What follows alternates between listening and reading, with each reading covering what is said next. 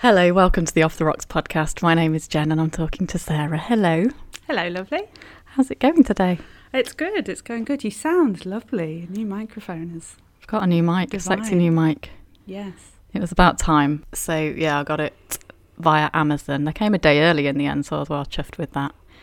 So, yeah, new mic, so hopefully the sound quality will be even better than it always has been. It's been pretty poor at times, actually. Sorry about that. And the content has been pretty poor at times as well. Content's been something I don't have a problem with. I think it's exceptional quality. Well, you've got quite low standards, clearly. Yeah. So today we have another listener letter / email, and I thought you could read it out today. Oh, did you now? Okay. Hi both. Got to say, totally love the podcast. Yes, you do have to say that. Well done. Always brightens me up and you both sound like such wise souls. Thank you. It's for this reason I wanted to get in touch for your thoughts on the following. My husband and I sound like the Queen. That made me laugh a lot. Have been together for getting on for 10 years and have always been fairly adventurous. A couple of years ago, we started venturing into sex clubs, saunas, close to us, and always had a fair to middling time. More recently, however, we have been talking about potentially opening up our relationship to other people, either separately or together. Really don't know how it will impact our relationship for the good or the better. I wondered if you had any opinions, advice, or even experience which might help on this. Thanks, and again, love the podcast. Signed, Concerned of Yorkshire, but you can call me David. Oh, that's such a lovely letter. Thank you so much, David, if that is your real name. So, to clarify, this is from a gay man. He's married to another gay man, presumably. That's generally how it works, I believe, yeah. And they want to basically have an open relationship, essentially. Or they're thinking about it. Yeah. So, yeah, of course, I have lots of opinions on that. Don't know about advice, but obviously, if you have listened to this podcast, you'll realise that we don't claim to be professional advice givers, and it's more often than not with tongue in cheek and to be taken with a pinch of salt. So, do you want to start us off on that, because you're gay? It doesn't really make any difference, does it? Aside from the only part that I would need a bit more clarification on, I suppose, is the part where he mentions the sex clubs / saunas. I didn't really realise until you mentioned it after we had this email that sort of sex saunas are quite a gay man domain, where they're quite blatantly advertised and you go sort of knowing that you don't just go for a sauna, right? Yeah, pretty much. So what do you know about that then? So I don't know an awful lot about gay saunas. It is very much a gay man thing. But I did know when he said sauna that he didn't mean sort of after a swim at his local leisure centre. It's a bit more involved than that. So yeah, as far as I know, they are actually saunas, but it's very much like a kind of gay male hookup space. So yeah, if you go there with your husband, you would be, well, not expected, but there's certainly the option to kind of hook up with other men would be available, really. That's amazing. I love how that's like a thing.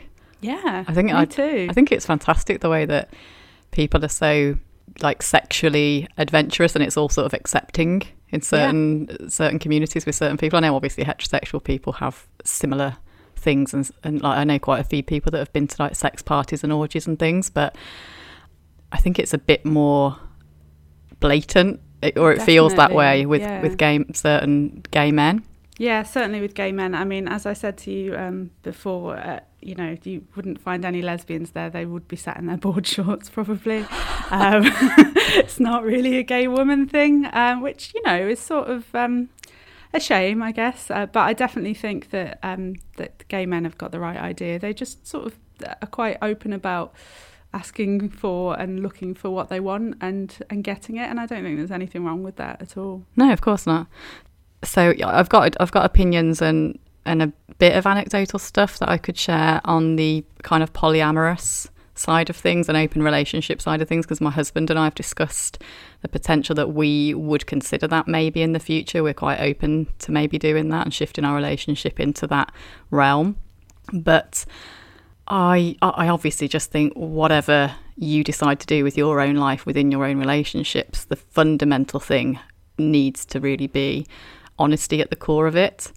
Because obviously if you don't have that, then it's just cheating on people and deception, and that just creates heartache, and it's just not fair to whoever you're with if you're not being completely honest about what it is that you want or what it is that you're doing.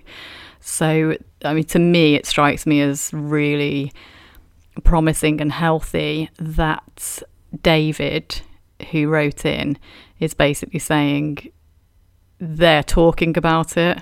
They're talking about potentially opening up their relationship to other people, whether separately or together, and that they're concerned that, you know, it seems like they'd want to protect their primary relationship ahead of anything else, because he seems to be concerned about they don't know how it will impact for better or worse, which shows that he would obviously want to protect the relationship that he's in first and foremost, which I think is obviously a good thing. So do you have any experience with sex clubs or polyamory, anything along those lines? Not that exciting. No, I did. I took a kind of accidental foray into polyamory. Well, although I did say this, a couple of weeks after it sort of kicked off, I was like, oh yes, I'm polyamorous now. My friend said, oh, so you're dating multiple people, are you? And I was like, oh no, I'm not actually, they just are. So I was kind of coming at it from the side of, oh, that's an unfortunate phrasing. I was, oh God, what's wrong with me? So basically I was on Tinder at the time. This was a few years ago. And I was chatting to this girl, and the story is reasonably funny and of how it all kind of, how it all happened. We just sort of exchanged a few messages, and I was in Portugal actually, and I was on a train from Lisbon to Porto. All of your stories take place in really glamorous locales, by the way. I was in New Zealand. It wasn't massively glamorous. We very nearly missed the train. I was so sweaty from running to it because I got kind of lost in the supermarket because I was hungry. It was a bit of a disaster. We finally got on this train, and I think we both just needed, I was with my friend, and we both just needed 10 minutes to kind of sit down and just kind of get our breath back. So I kind of opened my Tinder up and read this message, and she'd sent me a message saying, what are you looking for, or something. And I don't know, I just felt like it was phrased quite strangely, and I said, oh, that's a bit odd, what shall I say? So I just sent something kind of benign, and actually I think I sent something stupid back, like a sugar mummy and someone to make me sandwiches or something like that. And I said, what are you looking for? And she said, well, actually, I'm polyamorous, I have a boyfriend, I have a child. And literally my face went, oh, that's disgusting. And Nick was like, my friend was like, what, why, what she said? And I said, she's got a boyfriend and a kid, and she wants to, have stuff on the side. And I said, oh, well, I'm just not going to reply then. And then after 10 minutes, I was like, well, I will reply. I mean, it's kind of rude not to. And then 20 minutes in, I was like, I'm actually really on board with this. I think this could be fun. And the more that I thought about it, the more I was kind of like, well, why the fuck not? Like, I'm not necessarily looking for a wife. So wait. Let's rewind slightly. So during the time where you were like, that's not for me, and a bit of communication, and then you were all on board, racing over to a house, knickers around your ankles, most likely. What was the convincer? She was like, I will make you sandwiches. Yeah, pretty much. I don't really know. Desperation, maybe. I don't know. I mean, in all honesty, I'm not really a Tinder person. Like, Tinder tends to be, although I have had a lot of luck on Tinder. A lot of sex using Tinder. Yeah, at least 3 times. Tinder's known as quite I've never used Tinder myself, but it's sort of regarded as the one to just have hookups, right? Out of all of them. It's definitely more of the sleazier one. So I don't know. I didn't really. The funny thing is when she asked that, I don't think I really did know what I was looking for. I just, sex wasn't front and centre, but I hadn't had sex for a long time, and that was definitely one of the motivations for going on there. So I just kind of thought it through, and actually, in all honesty, I kind of did it as a little bit of a challenge for myself to kind of test whether I could have like a casual relationship or a relationship that wasn't kind of geared towards being a full-on, proper, committed, monogamous relationship. And because I guess I was sort of thinking about it before then, not the polyamorous side of things, but certainly I was just a bit scared really about being in a proper committed relationship. So I sort of began to see the appeal, and also she was really hot. So did you go through with it and meet up with her? Yeah. So I kind of initially replied saying, oh, it's not really my bag, but like each to their own. After 10 minutes before being like, oh, I can't believe that.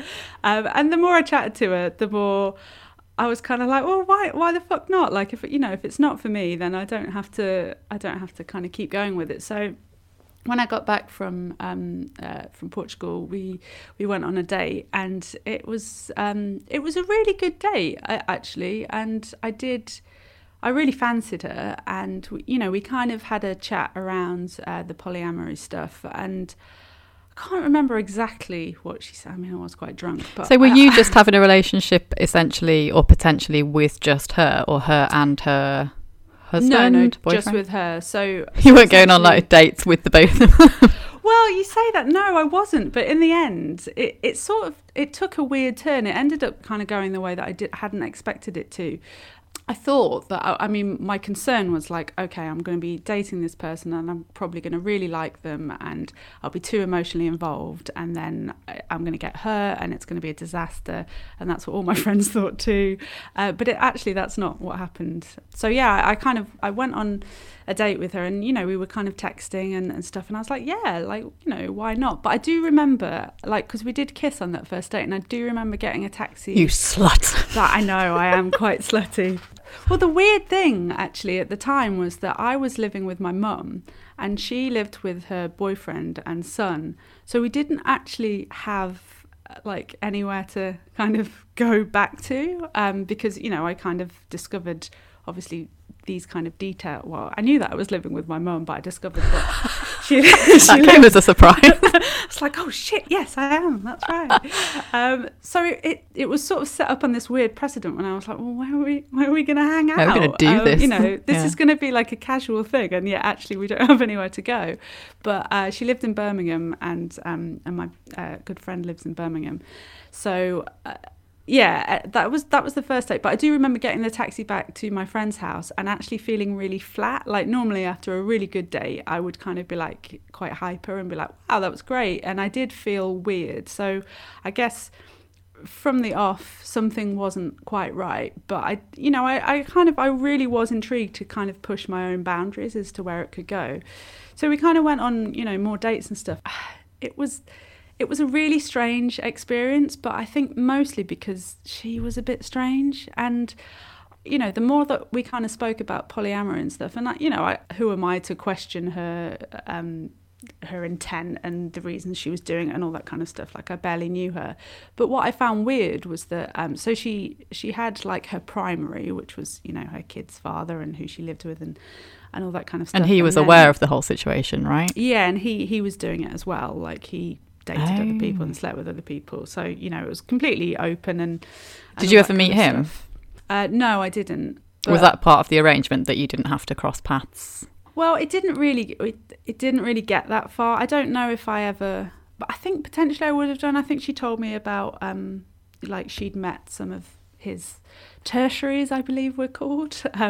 But what I found weird about it in the end is that my understanding of polyamory, and obviously each to their own and do it your own way, but I kind of thought that the idea was that you have these connections with different people, and that kind of within your own connection, like that's a very real thing that essentially it's kind of like it is a relationship of sorts.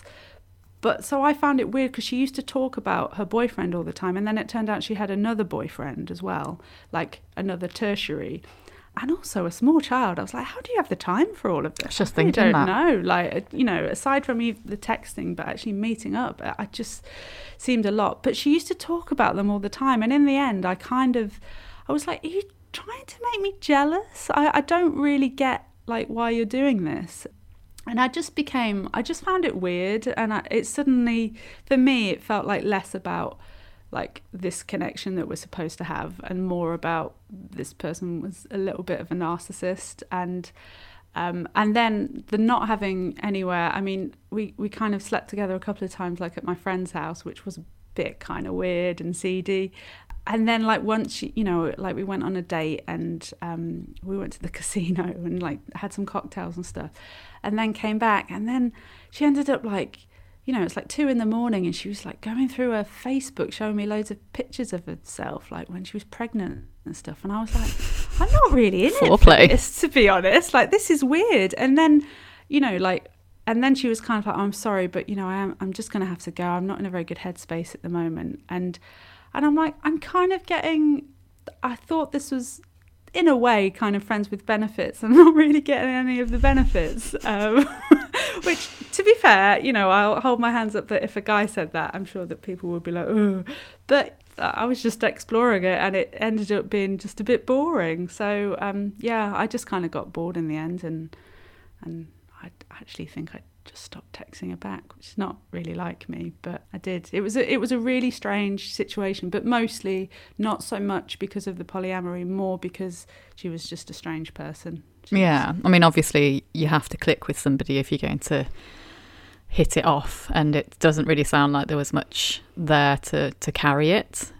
Well, there sort of was and there wasn't. I mean, there definitely was to begin with. I mean, she was really interesting and she was really smart. She was a writer and like, but I just felt like there was this layer of, I sort of felt like she was almost playing a bit of a game for her own entertainment. Like, none of it felt very real to me. And I kind of thought that was the whole point, is that, you know, it's either for sex or for connection or for both. And we weren't really having sex, and the connection was a bit sort of weird, you know, like her just constantly talking about her. Like, I would text her and she would say, like, I made a joke and she said, oh, like her boyfriend's name, just call him Sam. She's like, oh, Sam said, blah, blah, blah. And I'm like, why?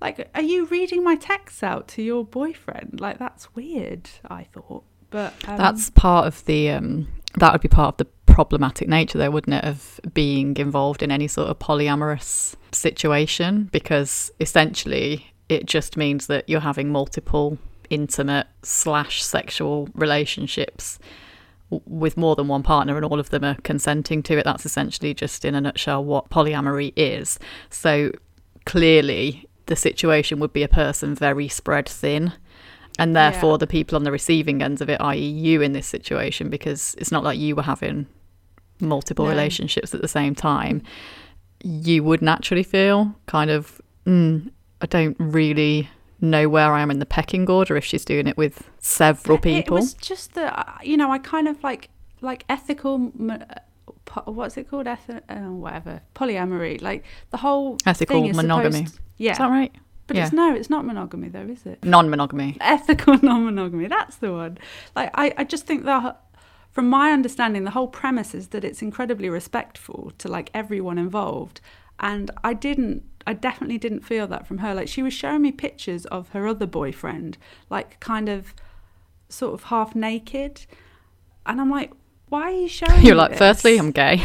Yeah, I'm just like, not interested. Not doing it for me. I just thought it was weird. So my experience is based on one person who I don't believe was kind of doing it in a particularly normal and respectful way. Yeah, but she wasn't playing the game properly. I don't think so. Yeah. I mean, you make up your own rules, don't you? But if the other person isn't keen on the way that that's set up, then obviously that's not going to be enjoyable for you. Yeah. I think this is the problem, because having a relationship with one person and trying to keep that really healthy and good and exciting and respectful and honest is so hard. Most people can't manage that properly for very long, at least. So basically, polyamorous relationships means that you need to try and do that with more than one person, but you got to keep all the people happy about the fact that you're seeing other people. And naturally, I would imagine the most problematic thing within that would be jealousy. Yeah, that's the problem that I think I would. Well, I'm definitely not in the situation where I could successfully do that now, because I just don't think that I'm capable of divorcing myself from the feelings of insecurity that I know that would bring up. And I would imagine that's what most people would struggle with. You would regard it as being cheated on, or it would have all those same feelings even if you had agreed to it. And you obviously can't really do that unless you're robust enough to be able to share your primary relationship. And I know that at the moment I wouldn't be able to do that. There'd have to be a lot of work and a lot of understanding, and you'd have to come up with your own boundaries about what's acceptable and what's not, and different bottom line behaviours. And, you know, I know actually a few people that have entered into like open relationships, and one of the things that one of the couples, for instance, they have an agreement that they never bring anybody else back to their shared home. Yeah. And the other thing is that I think if the other one wants to know any detail whatsoever, you have to like give full disclosure, so you don't ever feel like you're being kept out of information that you would rather know. Yeah. Whereas other people, I think, say, whatever you do on these occasions, I don't want to know anything about it. I'm okay that you do it, but I don't want to have any of it coming back into our lives. So it's just, I think you have to work out on those levels what you're going to be most comfortable with or not. And it would be different for everybody. Yeah, definitely. I like setting those boundaries. You'd almost have to like write a contract up. You'd have to be so clear with each other right from the off before you even did anything. And the difficulty about that is you don't really know how you're going to feel when it actually happens. And but I think I do believe that you know, it can be ethical and respectful, and all parties can be happy. I think that's probably the exception rather than the rule, because I just think there's too many variables involved. But hang on, I forgot what I was going to say. Were you going down the sort of that's more natural than it is to couple up forever? No, what I was going to say was... No, that's not where I was going at all. No, shut up, Jen. I've got it there. I've got it. No, I was just going to say, I think the most important thing before you make any kind of decisions is you know, I guess kind of going back to David's email, is discovering what your motivations are for wanting to do it. Because if they are very much based in the kind of ethos of polyamory and everyone's on the same page, then that's one thing. But if really you're kind of in denial and it's more based around the fact that you're not happy, and I'm not suggesting that this is where David's coming from at all, because as you said, it does sound very healthy and very mutual, the kind of considered way that they've gone about it. But I'm sure that it is quite a hot topic these days. I'm sure that there are people who just think, oh well, I'm not really satisfied in this relationship, so I'll just suggest having an open relationship because, you know, then I can keep living this easy life but also be satisfied in areas that I'm not in this relationship. And that it's never going to work then, that because, you know, I think you have to have an exceptionally strong relationship to be able to kind of do it. I definitely think some people have described polyamory as having your cake and eating it, which in a way it's like, well, so what, because it's not your relationship. And also, but then, you know, people used to say that about bisexuals as well. And you know, when I first came out, like, did you come out first as a bisexual? Well, I did actually. And was that the truth? Did you really believe that? Or was no, I did believe I'm just going to test what the reaction is to this. Well, I think unconsciously that's what I was doing, but I think consciously I was. It's really hard to explain. Like I find it really difficult to explain, even to understand myself, how I didn't know that I was gay until I was, I thought I was bi to begin with, but I didn't even put any of the pieces together until I was about 16. And that is not to say that I hadn't been struggling with it for years and years. I just wasn't sitting down and thinking, am I gay? Like, I didn't have those questions or that language. It was really, really strange. And I still kind of find it odd that I couldn't kind of put that all together. But yeah, initially I just sort of thought... Can I just stop you there? Because this is a really interesting conversation. I think we should have an entire episode about this. But how would you explain your sort of coming out, like being honest about your sexuality? Was it a big ta-da? Hey guys! No, or was it definitely not. How did it go then? It was, I think as soon as I did realise, and again, this is kind of, I think I mentioned this before, that I have sort of memory blocks about big events in my life, and I actually can't really remember a moment where I was like, oh shit, like that's what this means. But obviously I had it, and as soon as I had that, I did feel the need to tell like people quite quickly, but certainly not in a you know, a newsletter type way where everyone was told at once. I did it really gradually. I started with a friend that I knew would react well and would be absolutely fine about it. And then I kind of told my 2 closest friends who I was a bit less sure about, and they were, you know, kind of a little bit iffy. How do you mean? What did they? They were shocked. One of them was fine. Yeah. Oh, this was kind of what surprised me, that anyone was shocked, really. But you do have to remember, this was kind of about 2001, so it was less in people's consciousness then. You know, I felt like I was kind of on the cusp of, I think, sort of 5 or so years earlier, it would have probably been a lot more difficult, because I think at the end of the 90s, there were things like Queer as Folk and Bad Girls. I know it sounds silly, but like I do think that having those kind of cultural references, consciousness, like it sort of did normalize it a lot for people. So I do feel like I was really on the cusp of people kind of, it sort of expected people to be okay, but at the same time it's not like they'd be like, oh, no big deal. Whereas I think sort of 5 years later, you know, like, and certainly now, it's not. I mean, obviously it's still an issue for some people, but for a lot of people in, you know, reasonably liberal kind of environments, most people would just sort of go, oh, okay, like, you know, that's cool. It's not even particularly interesting anymore.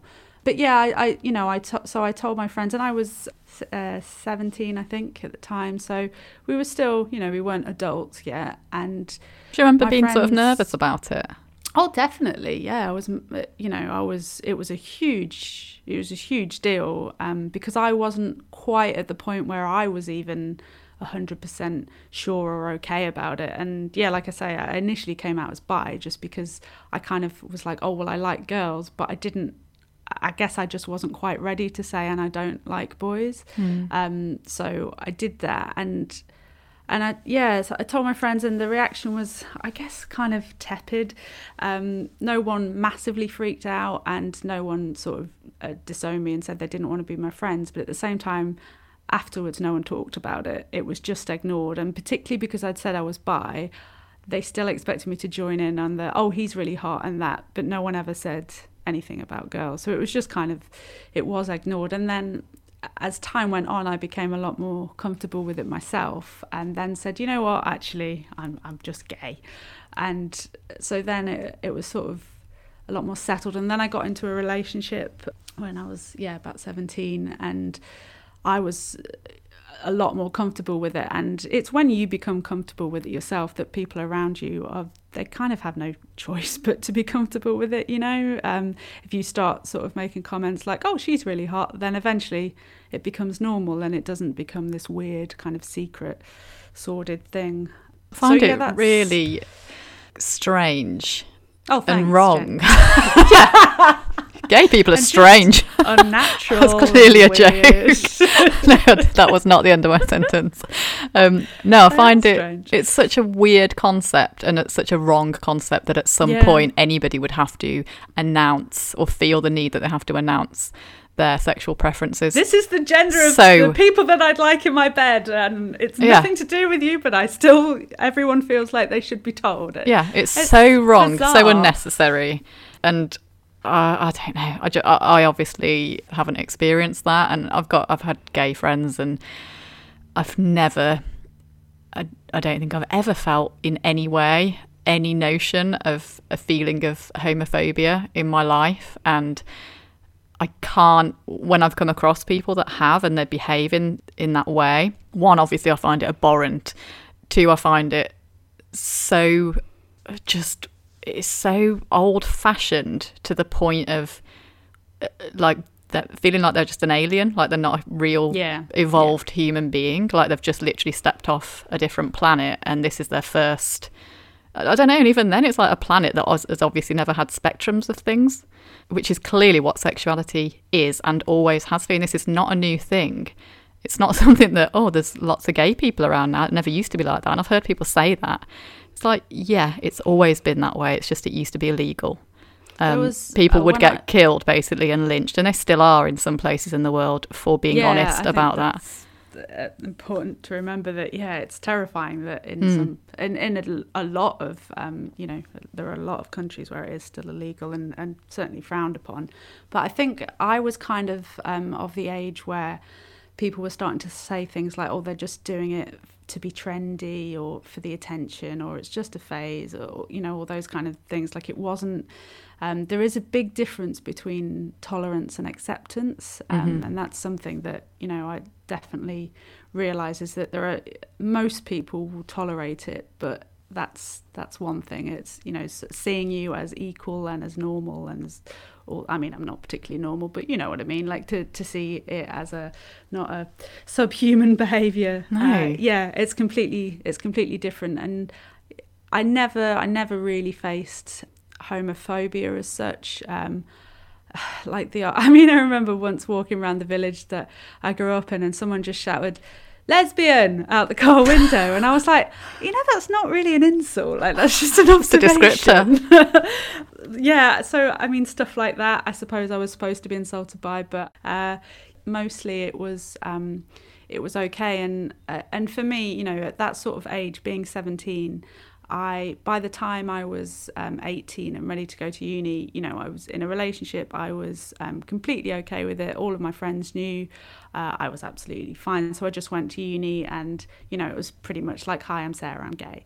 And there was no coming out after that. Even that, though, it's like, that's kind of strange, because straight people don't feel the need to say, "Hi, I'm Jen, I'm straight." I mean, I didn't actually do that. Yeah. But saying that, I remember when we did the podcast, and I remember saying, it's probably something you should mention. But I suppose it's a bit different, because obviously podcasts you have to basically say the things that you're going to cover in your basic descriptions about who you are, and to give people an idea of what they might be in store for. But in a way, it doesn't really sit well with me that I felt, in a way, that we should be making that clear. I don't know if you felt that, if you were like, it's neither here nor there, or yeah, it's important, it's something I'd like to discuss as a topic at some points, or I wonder if people could relate to that. But it's kind of strange, because I wouldn't and don't ever get people asking me about my sexuality. No, it's an interesting one. It's definitely not something that I think is important, but I'm very, very aware that I have become incredibly you become lazy. A poster child for gay women. Well, we can but hope. You might find me posted on the walls of the gay saunas. I'm aware that the reason that I can be apathetic about it is because people have fought really fucking hard for me to be able to do that, and that is not lost on me. However, that said, it is of no interest to me. And it doesn't define you as a person in any way, aside from your sexual relationships, which are conducted in private. So it only really is important mostly, in your in your private sexual activity, which is nobody else's concern or business unless you want to talk about it and make it public. And also, like, the way that certain people, older generations, I think mainly, some of them, kind of view it as though it's this otherworldly thing. It's like, it's exactly the same. It's just two of the same gender doing stuff that you do yourself with just a person of the other gender. It's just it's not even a topic, really. It is so bizarre. And like you said before, it's like, and also, why are you spending that much time thinking about it? Maybe don't. Like, people think it's, again, not so much now, but people certainly used to think that it was, okay and normal and not weird to say, "So what do lesbians do in bed?" And I'm like, well, I mean, I'm like, how do you not know? I don't understand. Like, I find that odd. But B, like, I wouldn't just come up to you and be like, "So do you do anal? Like, what's your bag?"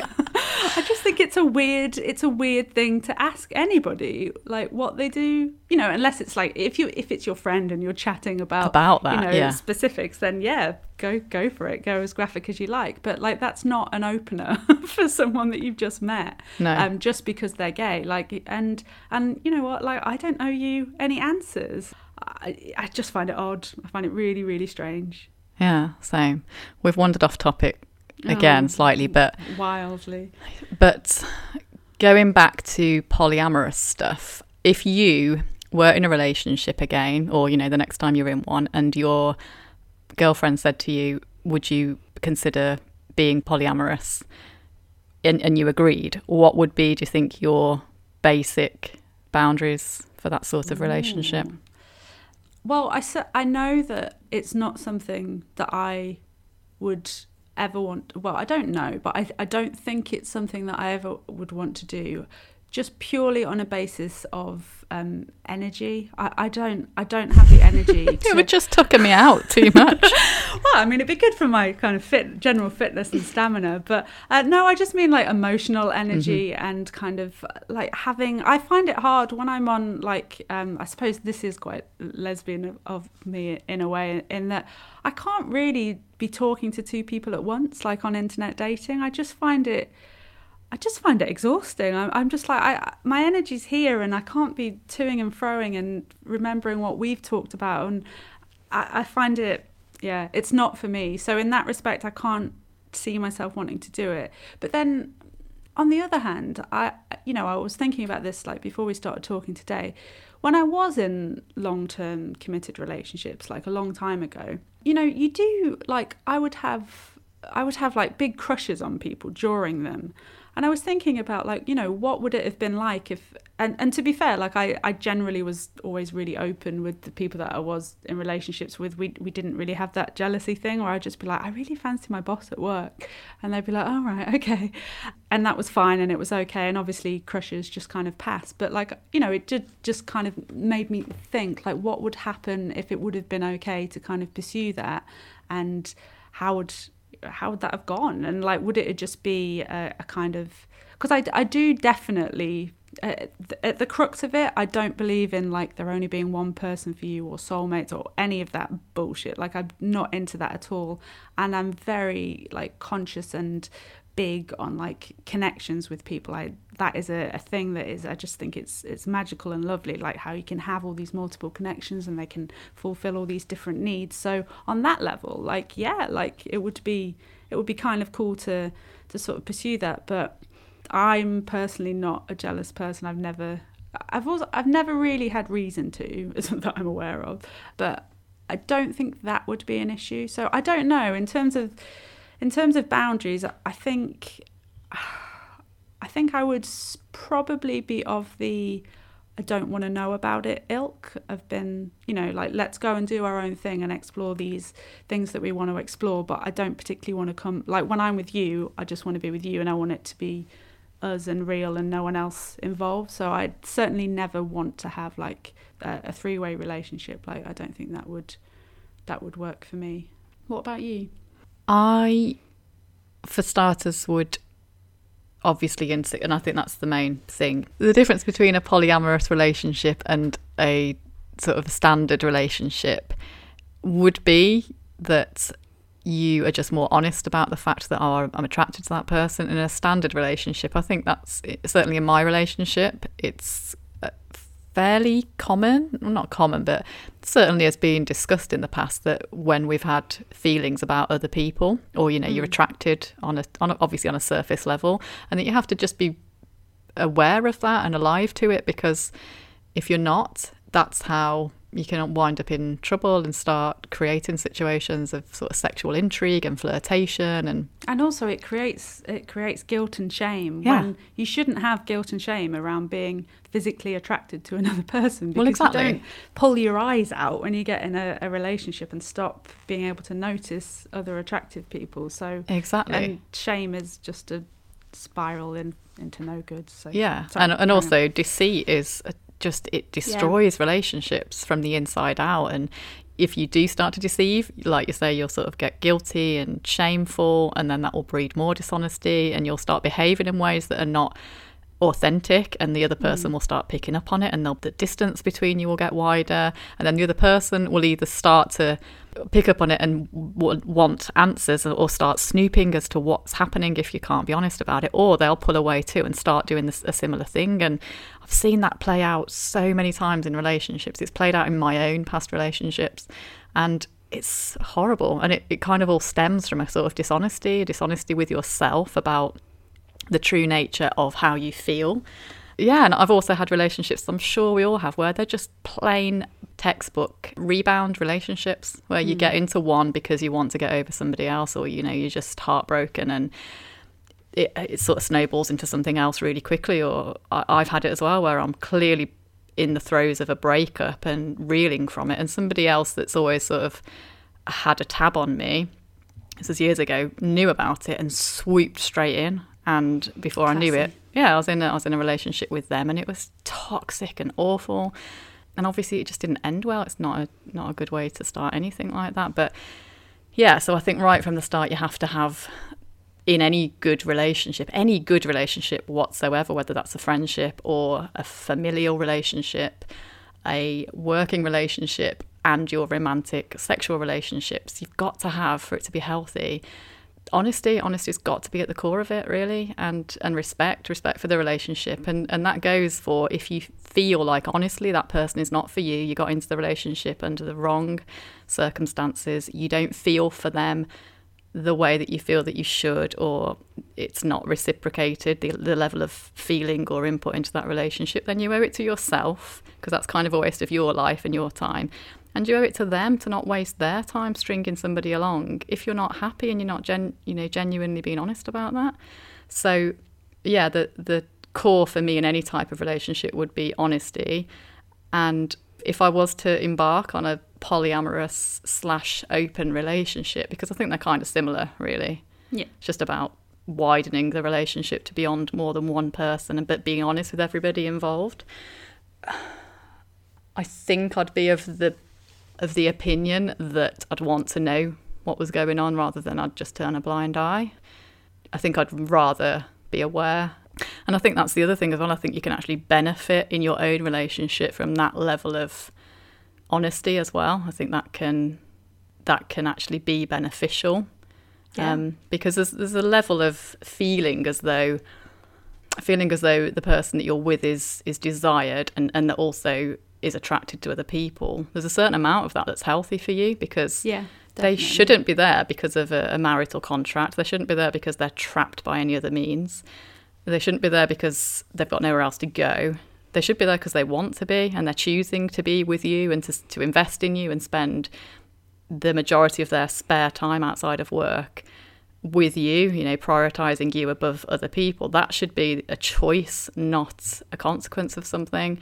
So it doesn't really do you any harm to know that they could leave, and that can actually be a really healthy thought, and to be reminded of that regularly, that other people could find them attractive and likewise your partner can find other people attractive. I think that's actually has like aphrodisiac qualities to it. Definitely. Are you familiar with Esther Perel? No. She's a relationship psychotherapist. She's got a brilliant kind of, it's not really a podcast, but it's delivered as a podcast on Audible. I think it's in iTunes as well. And you actually get to listen in to relationship counselling sessions, which is fascinating because it's so different to regular counselling. So as a psychotherapist, like, it's interesting for me from that respect. But also, you don't actually get to see inside anyone else's relationship. But, you get a version of it, but that's never the full picture. But she's written a book called Mating in Captivity. Just the kind of crux of it is essentially that, it's sort of about how to keep passion. Bit of a naff word, but how to keep passion in relationships. And it is about kind of you have to, on some level, create some sort of tension, because if it's too easy and familiar and all of those things that we can slip into with long-term relationships, then you don't want to have sex anymore. It's not a male-female thing, it's just a human thing that we are attracted to tension. So the idea that someone else is finding your partner attractive, and that on some level, even if it's it's not quite real, but there is an element of competition, then that could be like fantastic for your relationship, and to kind of zhuzh it up a bit. It's true. Yeah, sure. Don't use that word enough. Yeah, it's absolutely true. And because it's an absolutely common thing. People will be together, and if they're faithful and monogamous and they don't really try to work on the relationship and keep it alive beyond like a year or two, like you say, just it can go stale, and you can take everything for granted, and you don't realise what you've got. You don't appreciate them as the person that they are. You don't even look at them as an individual. You look at them as an extension of yourself, something that belongs to you. And that is a dangerous way to look at your relationship. I've known people that just have not had sex beyond like 4 or 5 years of a relationship. They just don't have sex anymore. In fact, I had a conversation with a friend about this recently, and I said, because she was asking me, do you think this is a problem? And I said, honestly, yeah. And so I just think, well, ignore that then at your peril, because that is almost the crux of a romantic sexual partnership. That makes the difference between a normal friendship and a familial relationship. And a sexual relationship is the sexual element. Your relationship's on precarious ground if you ignore that. It takes work, but you've got to really work on the relationship and invest in it and be honest with yourself, with the other person, and do fun things and keep it interesting. And that takes a bit of work and consideration. It doesn't just occur. Happy relationships don't just magically occur, not past the first year or two. Definitely not. There's a phrase with my people which is called lesbian bed death, which is very, very common, because obviously I totally accept it happens in heterosexual, gay, whatever kind of relationships there are, just that familiarity thing. But I think it's particularly common, and you have to work, I think, a bit harder to try and avoid it in lesbian relationships, because women are naturally companionable with each other. There is that kind of closeness that you have with your female friends, that it's so hard to not fall into that. And generalizing massively, but you quite often have more of the same interests, so you want to do things together. Women are more tactile in general too, more tactile and loving and demonstrative. So it's almost like there's not much of a leap to a sexual element either. Yeah, you get the affection still, but you don't have to. It terrifies me. I don't like the idea of it, which is why I like to personally put lots of, I wouldn't even say, they're not really boundaries. I like to put obstacles in the way of my relationships. I like to seek out people who are, generally I do like an emotionally unavailable person. That, really does it for me. But also I like distance, in terms of I don't like them to live too close to me. If they've got kids, that's ideal, because they have a lot of other stuff going on and they don't want to see me like 5 nights a week. And like them to be foreign, have a language barrier. I've done that, emotionally switched off. Yeah. Lacking a sense or two. I'm sort of deadly serious. I probably need to stop it, but I like having those obstacles, because I think the sort of, it's a bit naff, but I think that like the writery, poety part of me thinks I really like missing people, and kind of like that longing that you have when someone isn't there and you want to see them and you can't. Like that can, if you have that for like long, that's kind of a first bit of a relationship thing, but then you get shacked up after like 3 weeks and then that disappears and it all becomes really kind of not boring. Like there are obviously so many nice things that come in that phase of sort of that more comfortable stage, but I kind of like to prolong the first bit a little bit. And I've just gone a bit extreme with it in what I've done in kind of recent relationships. Falling in love part of any relationship though is so it's quite literally like intoxicating. It sends you into a temporary madness, and you're not in full control of your senses. It is really all encompassing and kind of addictive. I think people can get addicted to that, which is why certain people would label themselves as sort of love addicts. And it is chemical, so it is, what's going on in that moment is all it's like drug-induced dopamine and all that kind of stuff that is exactly the same as and you need a hit, like when you're waiting for someone to text you back and you're just like, oh god, and then they do and you get all excited. Like that is very much kind of addictive behavior. Yeah. But I think you hit the nail on the head a moment ago when you said, it's just a different phase. That's the sort of honeymoon phase is what people call it. But there are different phases of things, and one or the other, because I think a lot of people, when they've been in long-term relationships, they'll kind of look back wistfully about, we're not in that phase anymore. But I just think you're in a different phase though, and it's as important and as lovely to be cozy and loved up and to know somebody on such a deep level. Totally. And to have built something with them and to have a history and shared references with them and to be able to really trust them because you know them. and to have life goals in common and to grow together and to also knock the edges off each other as well, because that's a healthy part of a relationship where you don't stand for their bad behaviour and vice versa, and you have to grow, you're forced to grow, or the relationship would be in jeopardy. And that's why a lot of relationships fail, because you're not prepared to do the work it takes to make it last. Some of the time, other times you just think, no, this isn't for me and I don't want this relationship and I don't like this person or whatever. But there are different phases, and going back to the listener email, they're in a different phase of their relationship where they've gone through the start of it, they've got the secure couple part of it, they're obviously because they're married, and now they're thinking, could it go to a different phase of, you know, introducing it to sort of a wider sexual audience. Wider audience. and there's nothing wrong with that, like as long as it's consensual on all sides. The only thing that sort of would be kind of morally wrong, and I think, is that if you did it without being fully honest with the other person, because obviously that's not polyamory at all, that's just cheating on somebody, which is, you know, stupid. Like, if you really want to have a situation where you have sex or flirtation with other people, work out a way that you can do that without causing problems to the other person, that if you're in a relationship with them, you owe them that respect at the very least. You owe them honesty about how you're feeling and what you'd like to do. I can see why people can't get over that sort of thing, because it kind of is unforgivable. You know, when you've built all this life with somebody and they betray you in that way, it's I think it would be really, really hard to get over. Is now not the time for me to say that I'm a chronic cheater? Are you? No. You're a one-woman woman. I'm a woman. You are, aren't you, though?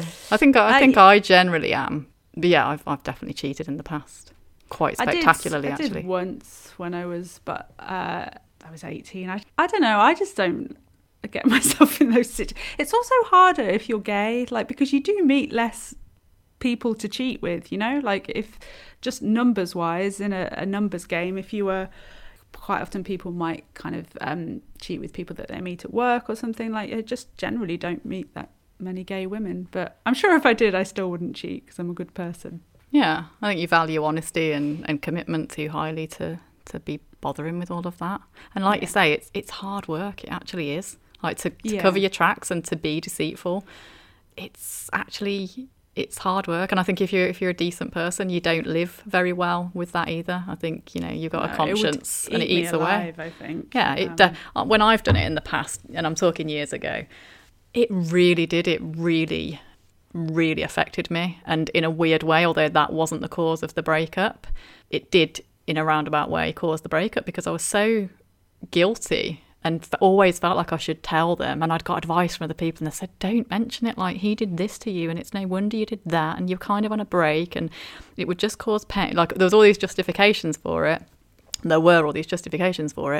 And it was just this constant battle in my head that I just felt, no, I should be honest. But then I thought, yeah, but they're right. If I'm just honest for the sake of being honest, it will cause distress. And it's a different kind of distress, though, isn't it? I'd always rather have the distress that falls out of being honest than being eaten alive. And also, I think, like, that idea, like, relationships aren't transactional, you know? It's not like, even if he's done this, it doesn't justify you to do that. It just doesn't work like that. Like, even if you know deep down that they've done a million things that are worse than what you're doing, you're still doing it, you know, you're still a good person, you're still going to have the appropriate reactions to doing that. So yeah, kind of don't really buy that. No, totally. I don't agree with that now. And I only obviously at the time bought into it because I was basically being a coward. I didn't want to own up to the fact that I'd done this thing that was clearly wrong and that would upset him, and that put me in the light of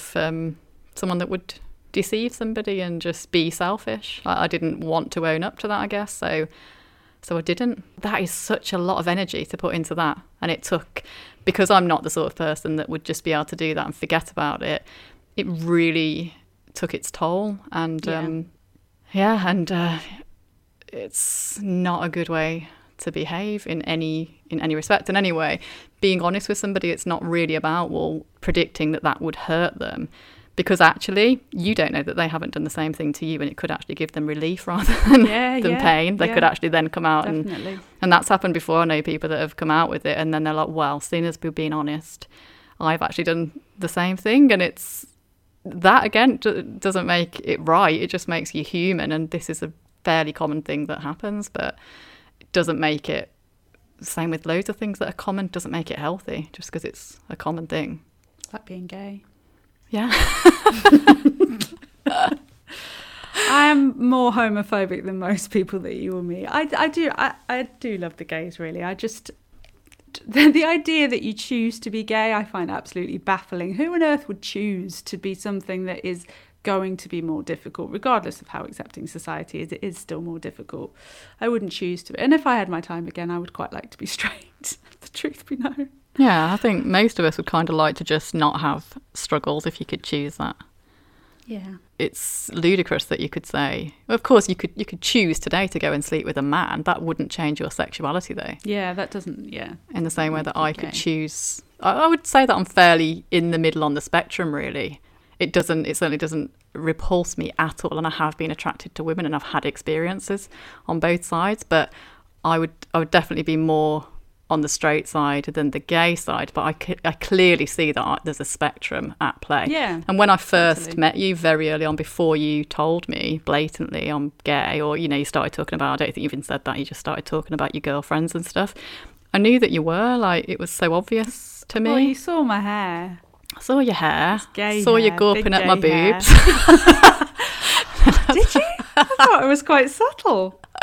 No, it's really obvious to me, and I don't give a toss. Like, why would I? Why the hell would I? But and the same with a lot of my male gay friends. Like, instantly. You know when you meet a fellow gay woman, right? You can kind of tell. Oh yeah, and also, I mean, there are obviously physical descriptors which make it a lot easier, like short hair and stuff like that, but I can tell anyway. Like, there's a quality that you can see that it just shines out of some people, and it's really hard to describe sometimes, because I'm not sure that, like, I think it, gaydar is a naff kind of term, but I do think it is slightly inbuilt if you are gay, to just be able to pick up on something. Takes one to know one, though, doesn't it? Yeah. In so many ways. Like, I can tell very quickly if someone's struggled with addiction problems in the past, specifically with alcohol, because I have, and so I can pick up on all of the tells, and they don't have to blatantly say it. It can almost be just a glance, or people who are sensitive and mental health struggles, and quite often those two do actually go together, but that just shines out of someone, like, almost immediately, and makes me really like them generally. Yeah, same. We have to wrap up now, darling. We do. So I think we stayed fairly on point. We didn't do bad. We didn't do what we did last week, which was start by talking about vaginas and then carry on talking about vaginas when we were meant to be talking about boundaries. That was pretty extreme. The discipline is improving. Vaguely. It's been a pleasure. It has. Until next time. Sorry I stared at your boobs. Anytime. You're only human. They are good boobs. They are good boobs.